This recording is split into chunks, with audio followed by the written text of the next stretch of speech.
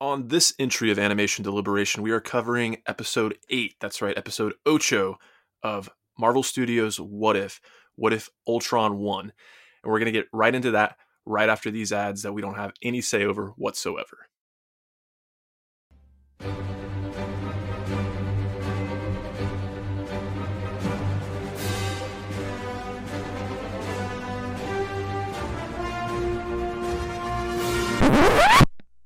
Sing along if you know the words.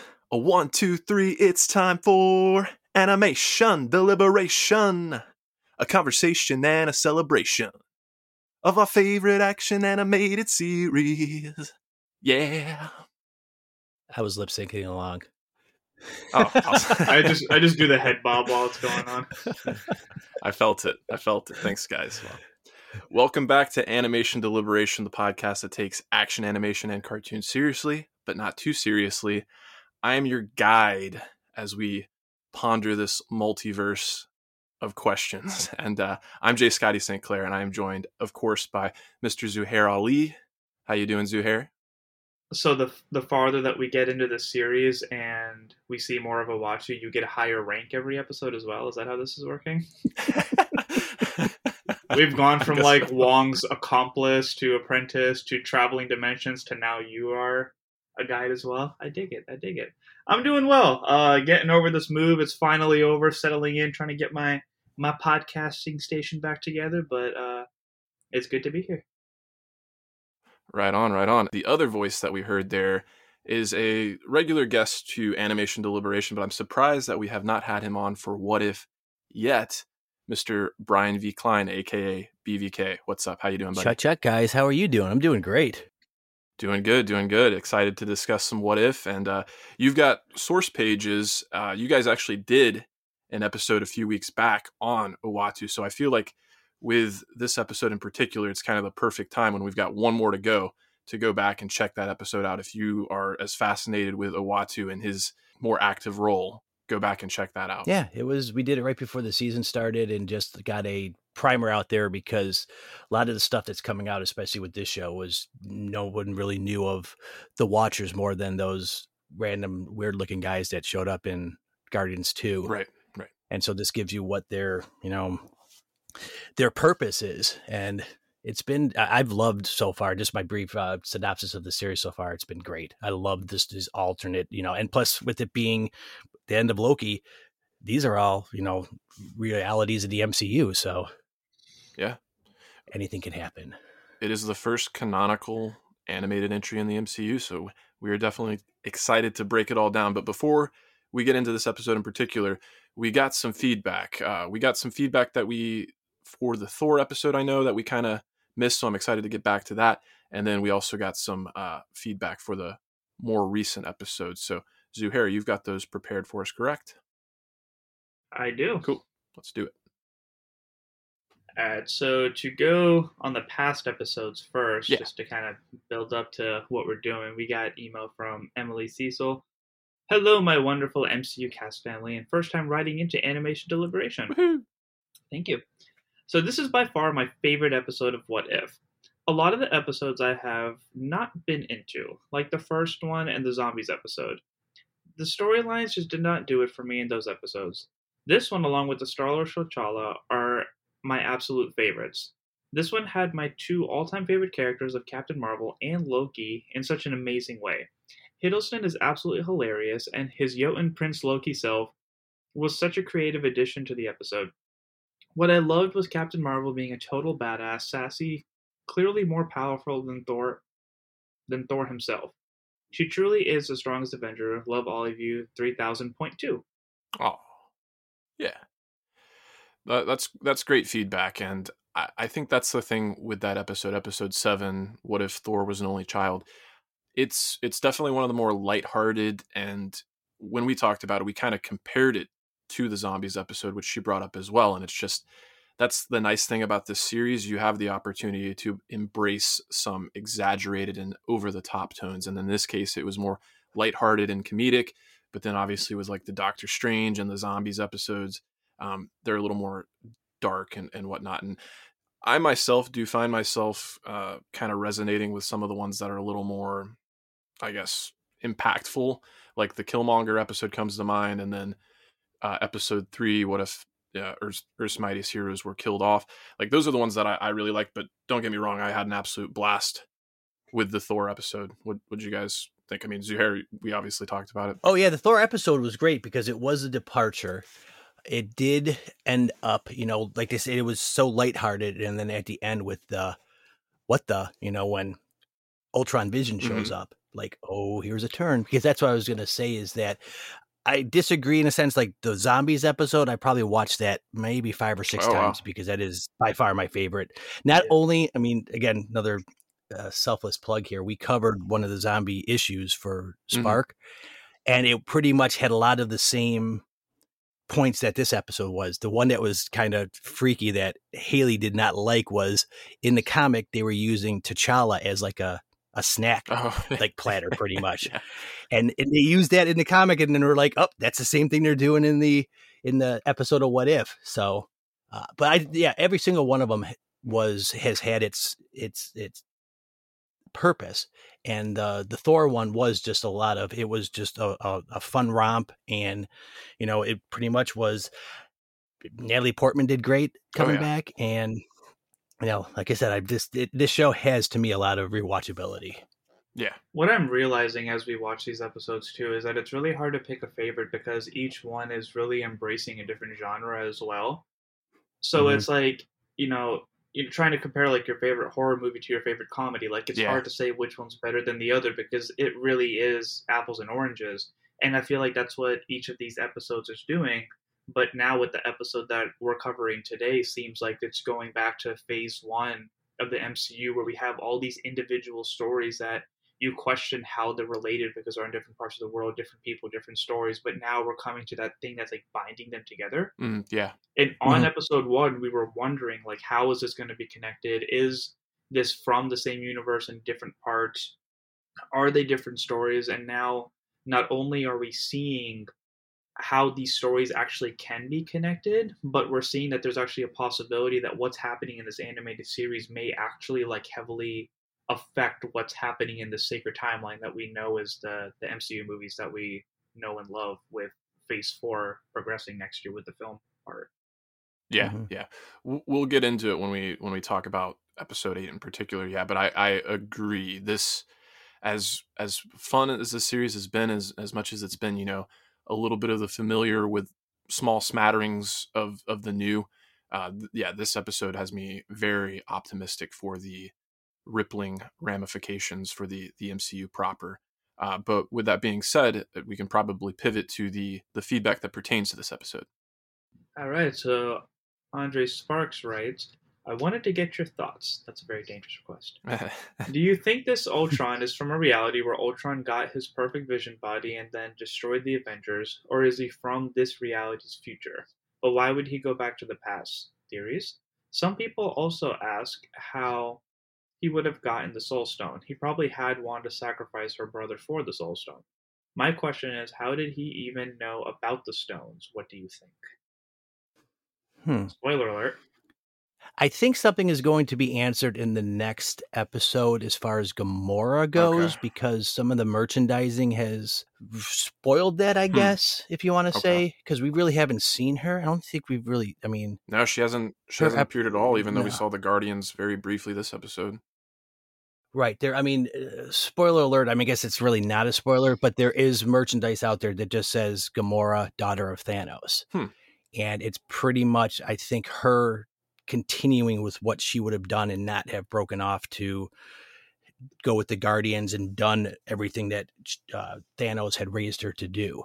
And even if Thanos isn't there, she's still the one that was, so she would have told Thanos about Vormir, which is why he had the stone when he went to Earth to find the last stone, and Ultron was just like, interesting. Boom. Yeah. Fascinating. Fascinating. That's right. So, yeah.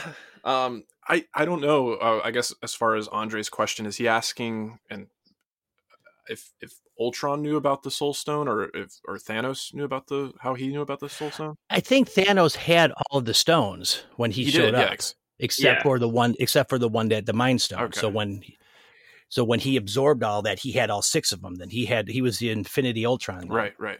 Well, it also begs the question, like, how did he get the Time Stone in that case? Because the Time Stone should have still been on Earth, and you would think that Ultron He would probably have already just had went it. and well, Ultron took out humanity at that point, so he may have already like taken out the Ancient One for Thanos, or she was probably the only thing that left, and Thanos showed up and already had a couple of stones, so he was able to overpower her and take it. Okay. That was my headcanon for that one. I Right. like that headcanon. That works for me. Yeah. And he also had the mindset too, is that I'm taking everything in this episode from the point of the end of, or the middle part of Age of Ultron is when it changed. Yeah. So if the cradle thing was there. So everything that was happening, because the time frame, like, so Guardians of the Galaxy would have still happened because we saw them, that little fight scene when they were destroying, because that was congruent. I think that was like 2012, wasn't it? Yeah, it was 2012 or 2014 as far as their time frame. Right. Yeah. I want to say So 2014. all that little stuff would have. So a lot of the stuff it all changed. Like anything that happened after that for Infinity War or Endgame or whatever was different because of Ultron Vision or whatever you want to call him. So yeah, the Collector would still have the Power Stone at this point. The Space Stone would still be on Asgard, but we see that he like decimated Asgard. Yeah. Right. So it was just the 3 stones that were on Earth at one point where they ended up. I mean, I think a lot of the stuff too with this is if you think too hard about it, Yeah, you're just going to friggin' lose your mind. And then that's just taking the fun out of what the whole thing's about. Sure. So there was nothing that was obviously contradicting itself, because this is what if. So yeah. And if you guys want a little more headcanon, like what I came up with, I mean, because I've mentioned this on past episodes too, where it's like, this isn't to bash on anybody, but MCU fans have been like so conditioned to look for every single detail that what if trying to compact everything into 20 minutes is like, there's a little bit of over observation and not enough like imagination coming in. Like, Sure. as funny as it is and as great as the memes have been of Ultron just slicing Thanos in half, Yeah. I don't see that fight actually ending that quick. I feel like it actually was like this amazing showdown, like at the end of Infinity War, and Ultron just happened to win and be fascinated with the stones, right? That's how my head processes animations, because I just love cartoons growing up, and that's how I fill in the gaps. So if Gamora actually does have this strong relationship with Nebula, maybe she tossed Nebula and got the Soul Stone and then gave it to her father because she wanted her to succeed in this and that. But like, I don't see that fight being short. I feel like it actually was stretched out and long, and that like there's ways to make this work, but for the sake of us getting what we need to see with the story development, they have to cram it in. And I feel like it's up to us as fans to just use the imagination to fill in the gap. So that's how I've been headcaning it for a while. I don't know what you guys think about that, if you have any like what if this or what if that, but No. that's how my head's been processing it this week. It's time constraints is what it always comes down to as far as that goes. You can't have, I mean, it would be great if every episode was an hour, but they're not. Sure. So they have to not sort of gloss over things that you can assume. We've already seen how powerful Ultron was in this episode when Thanos finally showed up. So it wasn't beyond the realm of possibility that something like that could have happened. Yeah. No, I agree with all that. And I'm 100% with you in terms of like, when you do have those questions, it's more fun to use your imagination and headcanon to explain those things. But that being said, and we talk about over-examining things can kind of ruin your enjoyment, I do have to say the one thing that kind of like really had me questioning is we got the revelation in Loki that many of the Infinity Stones are rendered useless when they like exit their universe. So my question was like, once Ultron exited his universe and entered the multiverse, should his Infinity Stones still have been doing anything, or was that just like the Watcher even said he had already transcended like the next level of consciousness? No, because I think I've read something too that was basically saying that those Infinity Stones are rendered useless when they're in the TVA. Oh, okay. So they're in there because I still think, and I'm not going to not think this until it's proven otherwise, that the TVA is in the quantum realm. Oh, okay.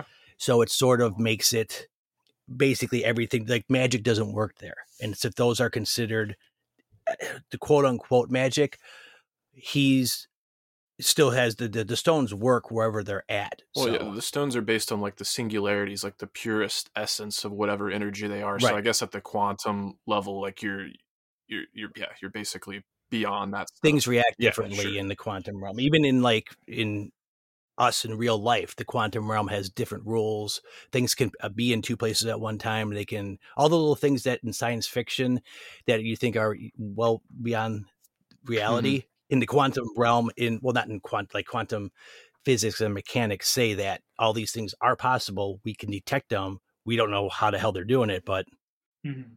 it's not for us, I guess, to understand. If we understand that, then it's sort of like we're done. You Yeah, know, yeah, yeah. I wouldn't want to know. Oh well, yeah, Just understand it for the story's sake and just stick with what Yeah. we need to know for that. yeah, Don't try to understand science that nobody actually gets. Right. It's not a real thing. And even if that and some of the stuff, the people that sit there and just pick the minutia of things, Yeah. it's to me, it sounds like it seems like it's taking you're taking the enjoyment out of it by Yeah. being so meticulously, yeah, yeah. ridiculous. Well, Yeah, I don't understand how my phone works. I'm not going to understand quantum physics. Like, yeah, Right. yeah, totally. Yeah. And while we're on a little bit Words more of appear. a philosophical bent, like tangent here, I will say it's like that's part of like being human is like the pursuit of knowledge and always having questions and not Mhm. having all the answers is Mhm. part of the thrill of life.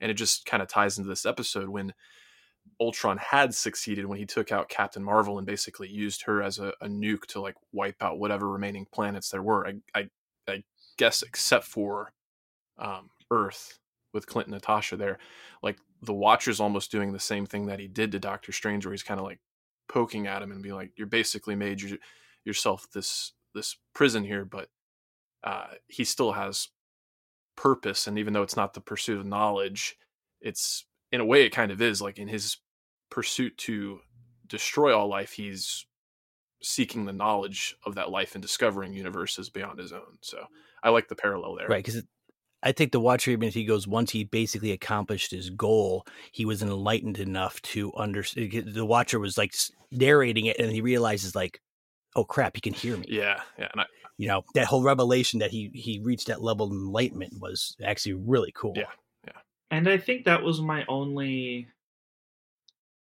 I don't want to say con, but for lack of a better word, I guess that was my only like grievance with the episode Hmm.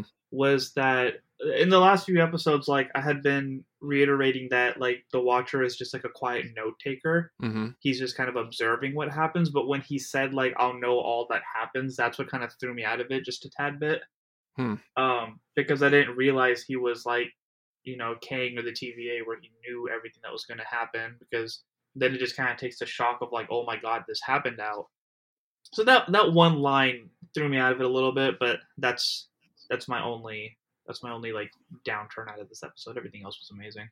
Yeah, I can get You that. see It's it. kind of tough when you're dealing with such like heady concepts, like a character that simultaneously exists within time but outside of time and is observing and narrating events that he has knowledge about but is experiencing at the same time. It can get a little wishy-washy, but I do have to say with that scene when it's basically you're looking at Ultron's face and he's having like the pondering, and then you see the Watcher behind him and the way the camera kind of like pans behind, and then Ultron himself Mhm. turns around to face Uatu. All of that is so effective, and the tension is just ratcheted up so much. Even though this wasn't like a horror episode like some of the other ones were, I did find myself like on the edge of my seat more so. Like Ultron is just I love Age of Ultron. Don't get me wrong. It does have its issues, and not making Ultron the full menace that he could have been, I think, is one of those issues. But I feel like this just took the opportunity to make him the true terrifying force that he is in the comics. Oh, definitely. And like you're saying, that shot when he was narrating, and Ultron's eyes are sort of like looking around, and he's like figuring out like what is that? And then he looks over his shoulder, and then Uatu realizes that he's being noticed. It was just sort of like it was almost like the goose pimples were coming out, Mm-hmm. going, wow, this is sort of it's transcending itself now. Yeah, yeah, Yeah, I'm 100% with you. And if me saying this a million times hasn't gotten you to watch this yet, I'll be amazed. But in Earth's Mightiest Heroes, like Ultron was amazing. Like he was a mm-hmm. threat every time that he popped up out of nowhere. It was you felt that there was stakes. And as soon as he turned over, that's when the series took a turn from fun, what kind of what if stories can we come up with, to oh my god, what is about to happen. Yeah. The fact that it ended with a cliffhanger that could pick up in the next couple of episodes was like, oh, like this is a big deal now. Mm-hmm. This could very well affect our Sacred Timeline. This could very well be something that pushes the story of the MCU further. We could possibly get Ultron back. Who knows? Right. But the fact that we're seeing this amazing villain and all this incredible storytelling to the level that we appreciate the MCU is very exciting. Yeah. Right. And you make the comparisons to Earth's Mightiest Heroes, but I also felt vibes to another show that we've covered here, obviously, Young Justice, with the character, spoilers for Young Justice and some DC things as well, but you got the character of Mongul, and I can't remember the name of his giant like battleship, the war planet or whatever, but when Ultron's going to Asgard and to Xandar and these various places, and he has that like giant orb that his drones swarm out from, I definitely got Young Justice vibes there. Cool. All right. Oh, it is called Warworld. Is it Warworld? Okay. Yep. Cool. But talking about that scene and how impactful it is and the lasting ramifications that it could have for the MCU, but just talking about how the camera panned as well, I did find myself in this episode, I felt like it just had a very cinematic feel compared to some of the episodes, like especially the opening action sequence with Natasha on the motorcycle in Russia with Clint fighting the Ultron drones. I found myself like I could really picture a lot of those scenes playing out like in live action. I just thought they were choreographed really well and fluid, and I just really enjoyed it. What did you guys think about some of the action in this episode? Oh, I 100% agree with you. It was a lot of times you get taken out of this show not realizing that you're still watching an animated show, sort of like the Bad Batch. It's such a, even though this is more of a, I wouldn't call it a simpler animation, it's just everything is so lifelike still that you're sitting there watching it going, oh, wait a second, I'm watching an animated show here. And it doesn't really even like hit you that much. But yeah, those scenes when they were with the motorcycle and Clint just showing again how much of a badass archer he was, it's ridiculous. Yeah. I think that was one of the powerful things that the Black Widow movie reiterated as well, is that they are humans, and the fact that the two humans of the teams were the ones that survived, and their spy expertise is what's helped them survive and help this apocalyptic world is really powerful, because you don't have to be a superhero with all these powers and abilities to be a hero. And the fact that they're still like staying on the mission and stuff like that and holding their emotional grief, you saw how much it affected Clint. Oh yeah. And seeing their ability to hold their own and fight, and I mean, the action sequence were beautifully done, especially when Clint sacrifices himself, very Endgame style. Oh, that was gorgeous. Seeing Uatu armor up and go toe to toe with Ultron was amazing. That whole sequence of like every time he got punched, they just like went to a different multiverse, and you saw like different species and stuff like recording them or observing or watching, and then you see the very like Asgardian essence in the way that the armor was, but you saw a lot of Doctor Strange with them using the mirror dimension and how they were using the magic, and like there was so many like subtle nods to little things, and it was just so detailed and so well thought out, and the choreography was just so well put together. Like I loved every bit of it. It was so gorgeous. Right. Yeah. I just have written down in my notes, badass Ultra Uatu. So that's sort of just like with him getting all geared up and stuff, and he's just like, I'm done. Yeah. Yeah. There was a couple times with his character, like that scene when they were in Siberia in the KGB in the warehouse. I'm going, dude, you've seen already what's been happening. Just push the box, show them. Don't sit there and be like, you're so close. You've already gotten somewhat involved. This is like the end of times. Just, break your oath, which we find, he does at the end of the show anyway. Sure. Or the episode, but this definitely did feel like, I like the fact that even though it's a continuation from the previous episode, but this did feel like the second act of a 3-act movie where it was the bad stuff happened. We're getting the resolution to it. And then at the end, it's sort of like, okay, the third act, we're going to fight this. And with him we've already seen some clips where we're going to have the what if Avengers, I guess, if you want to call them, all come together and I'm assuming fight Ultron. Yeah, I would have to imagine so. I mean, obviously the first person that we see him go back to there is, shout out to Jeff Randall here. He coined the term Darkter Strange, which I like, which it's awesome. Darkter Strange. Yeah, Darkter Strange. It's cool seeing him there in the shadows. He looks very Cthulhu, Lovecraftian when he's standing in the shadows. You can see the multiple eyes and the tentacles coming out. Oh yeah, when they first show him and he's got the third eye, and then he comes out and he's got that gaunt, drawn out, really skeletal, the really profound cheekbones, and just like the sunken eyes. Yeah. And I even like the fact that his actual name is Strange Supreme. Okay. So it's sort of like, interesting. It's not Sorcerer Supreme. It's not that. It's him being formed from the grief and stuff like that. Interesting. So, I didn't know that was his moniker, but good and to know. him being as cocky as he is, he of course needs to put his own name into it. Yeah. Oh yeah. But I like that at the end where he's like, "You really want me to say it?" Don't you? He's like, "Oh, hell yeah, I do. I need to hear it. I need your help." It made me think of Thor: Dark World, where Loki's like sitting in the prison. You must be truly desperate. That's a good call. Yes. Yeah, but it does get me excited thinking back on that Doctor Strange episode. That was some of the most bombastic and theatrical action that we got to see. But we talked about the Siberia sequence and getting to see Uatu with his full power set. But that was a nice thing about this episode, and I think part of the reason it resonated so much is that you did get that grounded spy based action, but then you got to see this cosmic over the top world ending action. And a few things stuck out to me in those sequences, and I wrote down Kirby cosmic art come to life, because anytime they use like power rays or like there was an impact, like you got to see like those classic Kirby designs where he has like the ink splotches that like black out certain parts and then the color just highlights it around it. You basically just got to see that in motion, and it was beautiful to behold.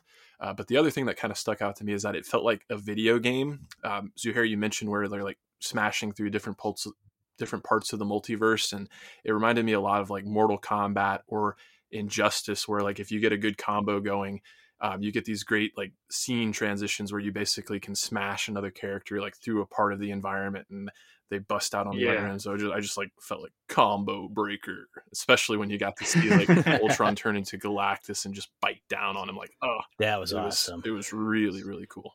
And I also want to say that I totally appreciate the fact that the design for Ultron in this is a lot more based on what the original comic book design looked like, with the more profound, if you want to call it, like the head wings and just the more angular. It does have a lot of the MCU look to it, but it does have a lot more, especially like the Ultron bots have that classic, 80s, 70s, 80s Ultron look to it from the comics. Oh, yeah, I always wish that the main Ultron looked as good as the bots did, because again, being an Earth's Mightiest Heroes fan, I really appreciated that look.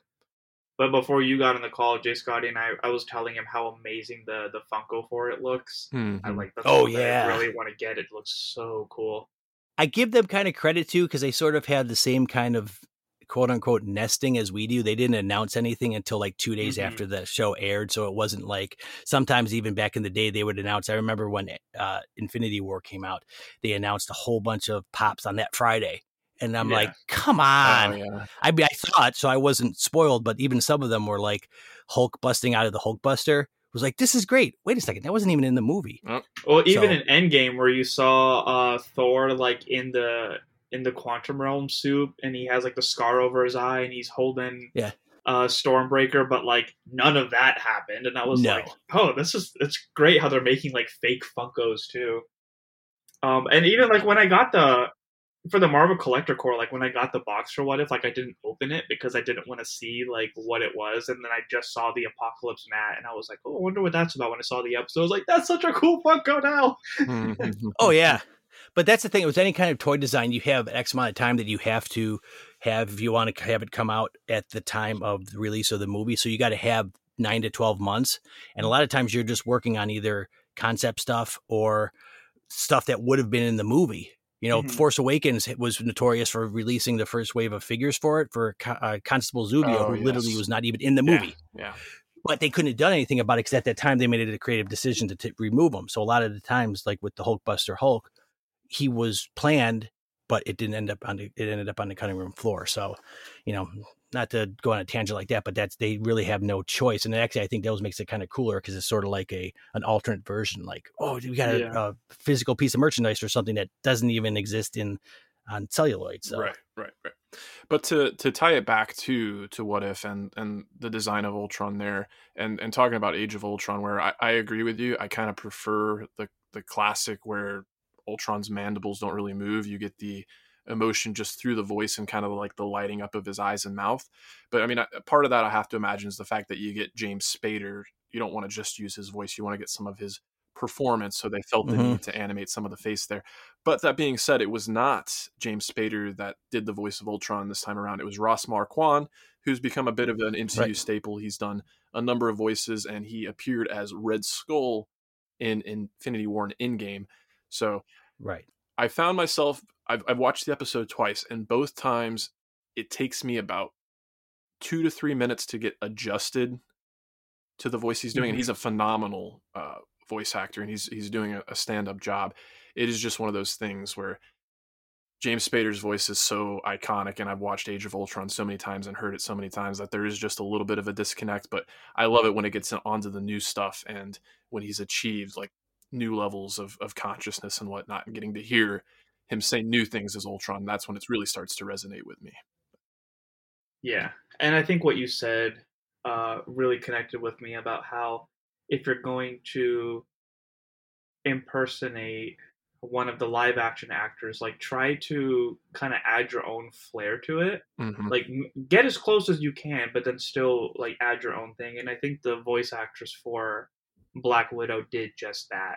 Yeah, where you understand that it is Natasha Romanoff, but it's not 100% Scarlett Johansson. Like she's adding her own swag to it. She's adding her own personality to it, and that it's not her, but she does such a good job as Black Widow that you don't care.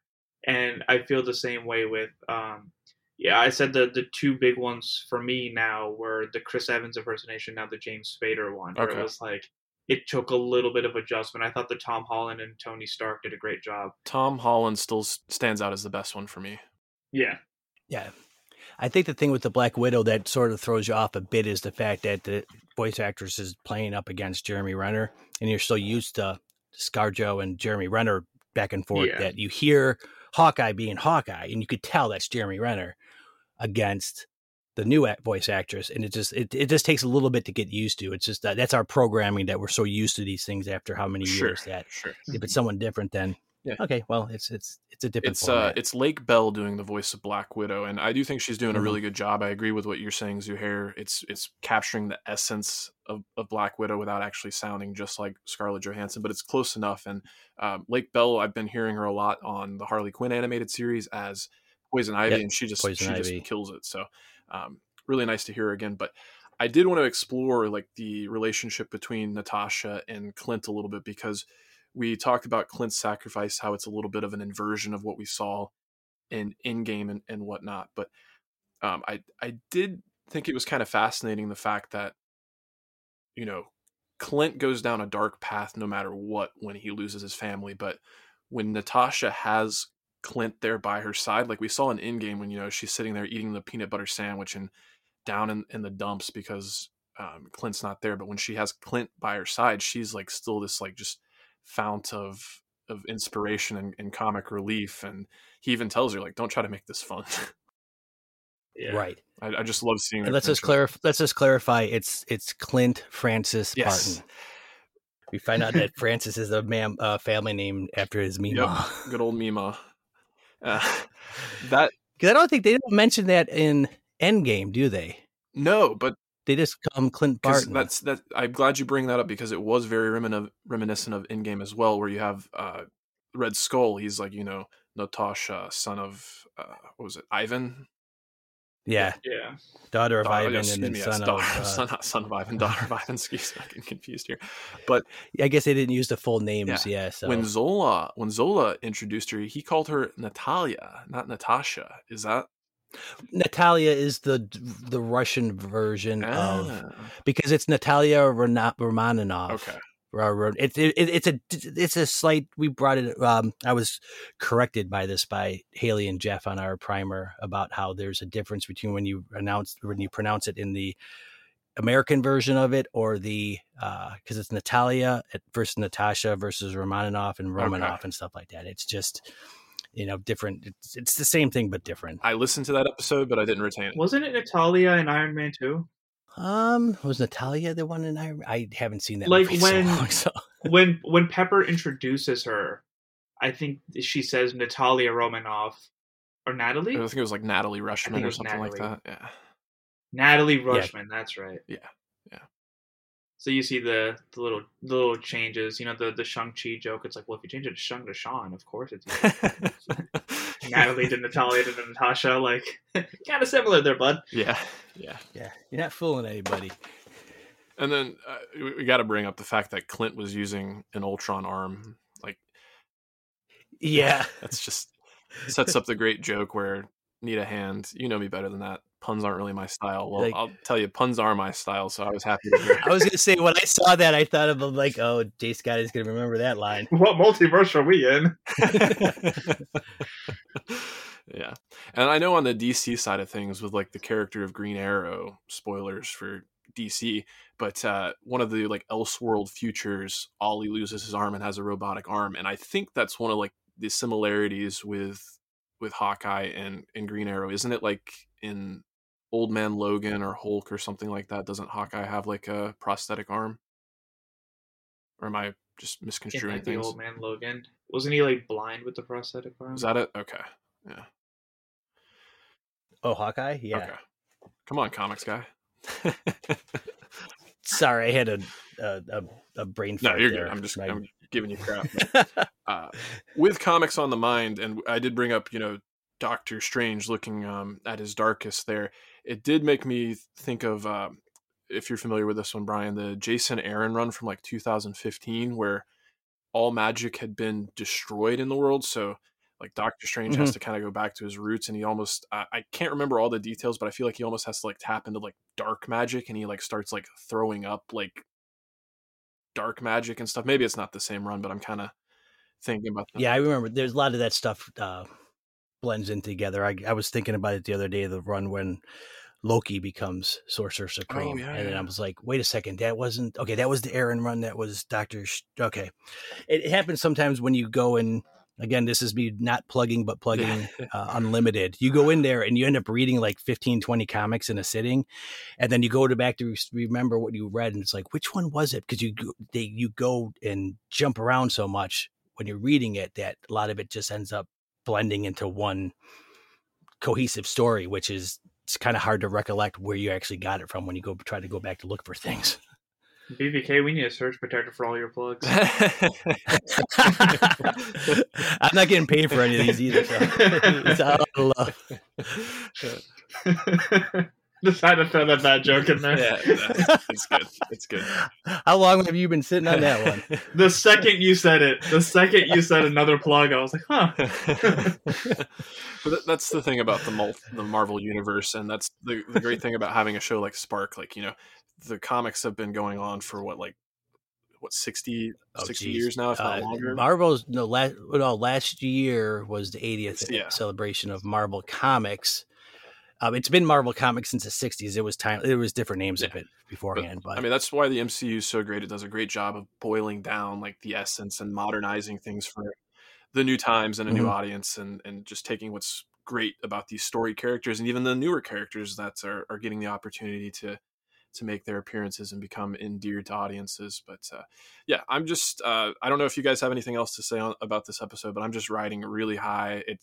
It's one of those things, I feel like with every Marvel show you have like the temptation, like the latest episode you want to say is your favorite, but I feel like I can be objective enough to say like that scene that we talked about where Ultron recognizes Uatu, and just that fight with Uatu, and where we leave off with Uatu actually having to, assemble this team. It has me very, very excited for the way that this series is going to end and impact the MCU proper.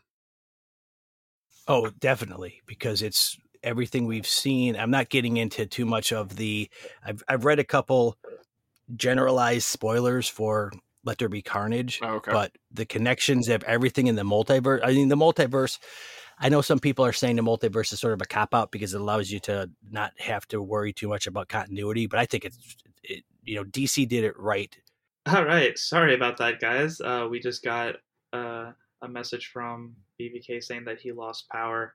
I will try to finish his point to the best of my ability, but CW actually did a really good job of, because of the way that they did their shows. Arrow and Flash was on one channel with CW, but then they had Supergirl on CBS that eventually moved over to CW. So they just said that it was on a different Earth, and then they had Black Lightning that was on a different Earth. But when they wanted to wrap everything up with the Arrow story, they found a way to have this threat that was attacking the multiverse, and basically like used an ability to kind of like bring it all together. And then they continued the stories from there, like having like this one prime universe that they were working with now.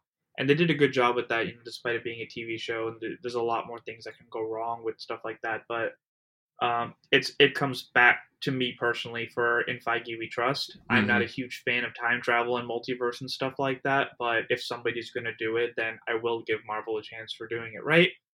It's the only reason that Loki sits on the bottom for my like rankings of the MCU shows this year. Not that I didn't like it, I absolutely love that show, but because it's so out there on using your imagination and trying to make things work and headcanon and stuff like that.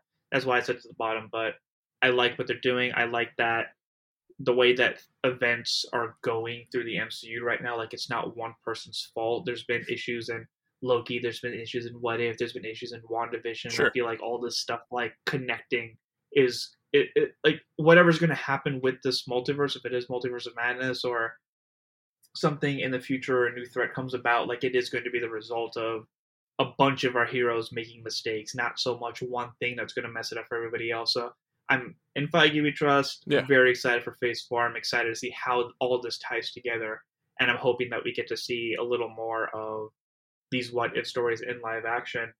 In regards to this episode and the rest of the series, I'm hoping that the rest of the season is a continuation of these two, or of this episode. I think we have 2 episodes left, correct?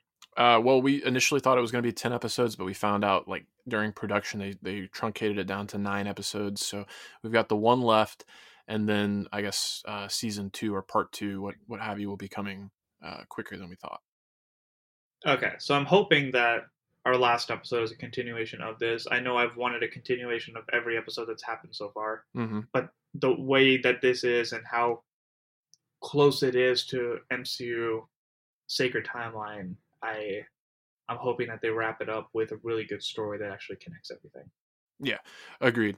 And in terms of like the multiverse being a cop out, like I disagree with that. I think it's just the natural progression of things. It's kind of funny how often, not only in the comics but in these adaptations, how often Marvel seems to be copying DC or vice versa. They just happen to be doing the same things at the same time. It's just the natural progression of things. You get introduced to these characters, you get endeared to these characters, then you subvert the expectations of these characters, and then you have such deep continuity. It only makes sense to kind of open it up and just explore all the possibilities. So with that being said, I'm certainly there with you. I'm excited for the future. So we will wrap things up here. Unfortunately, Brian, due to technical difficulties, is not here to plug his stuff, but I'll just say, check out Source Pages, a reading collective. They've got a lot of great things going on. They're doing their coverage while there's a little bit of a lull in the MCU. They've gone back to do their coverage of the Tom King run of Visions that kind of ties into WandaVision there. And I know they're going to be doing stuff for both Loki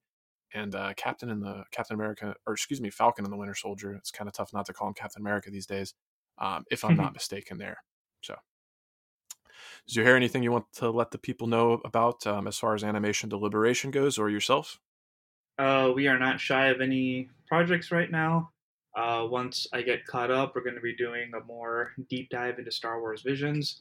I have enjoyed the first 2 episodes, and I know Jay Scott has been biting his tongue trying to talk to me about it, so I'm going to try to fast track that for him and you all as best as I can.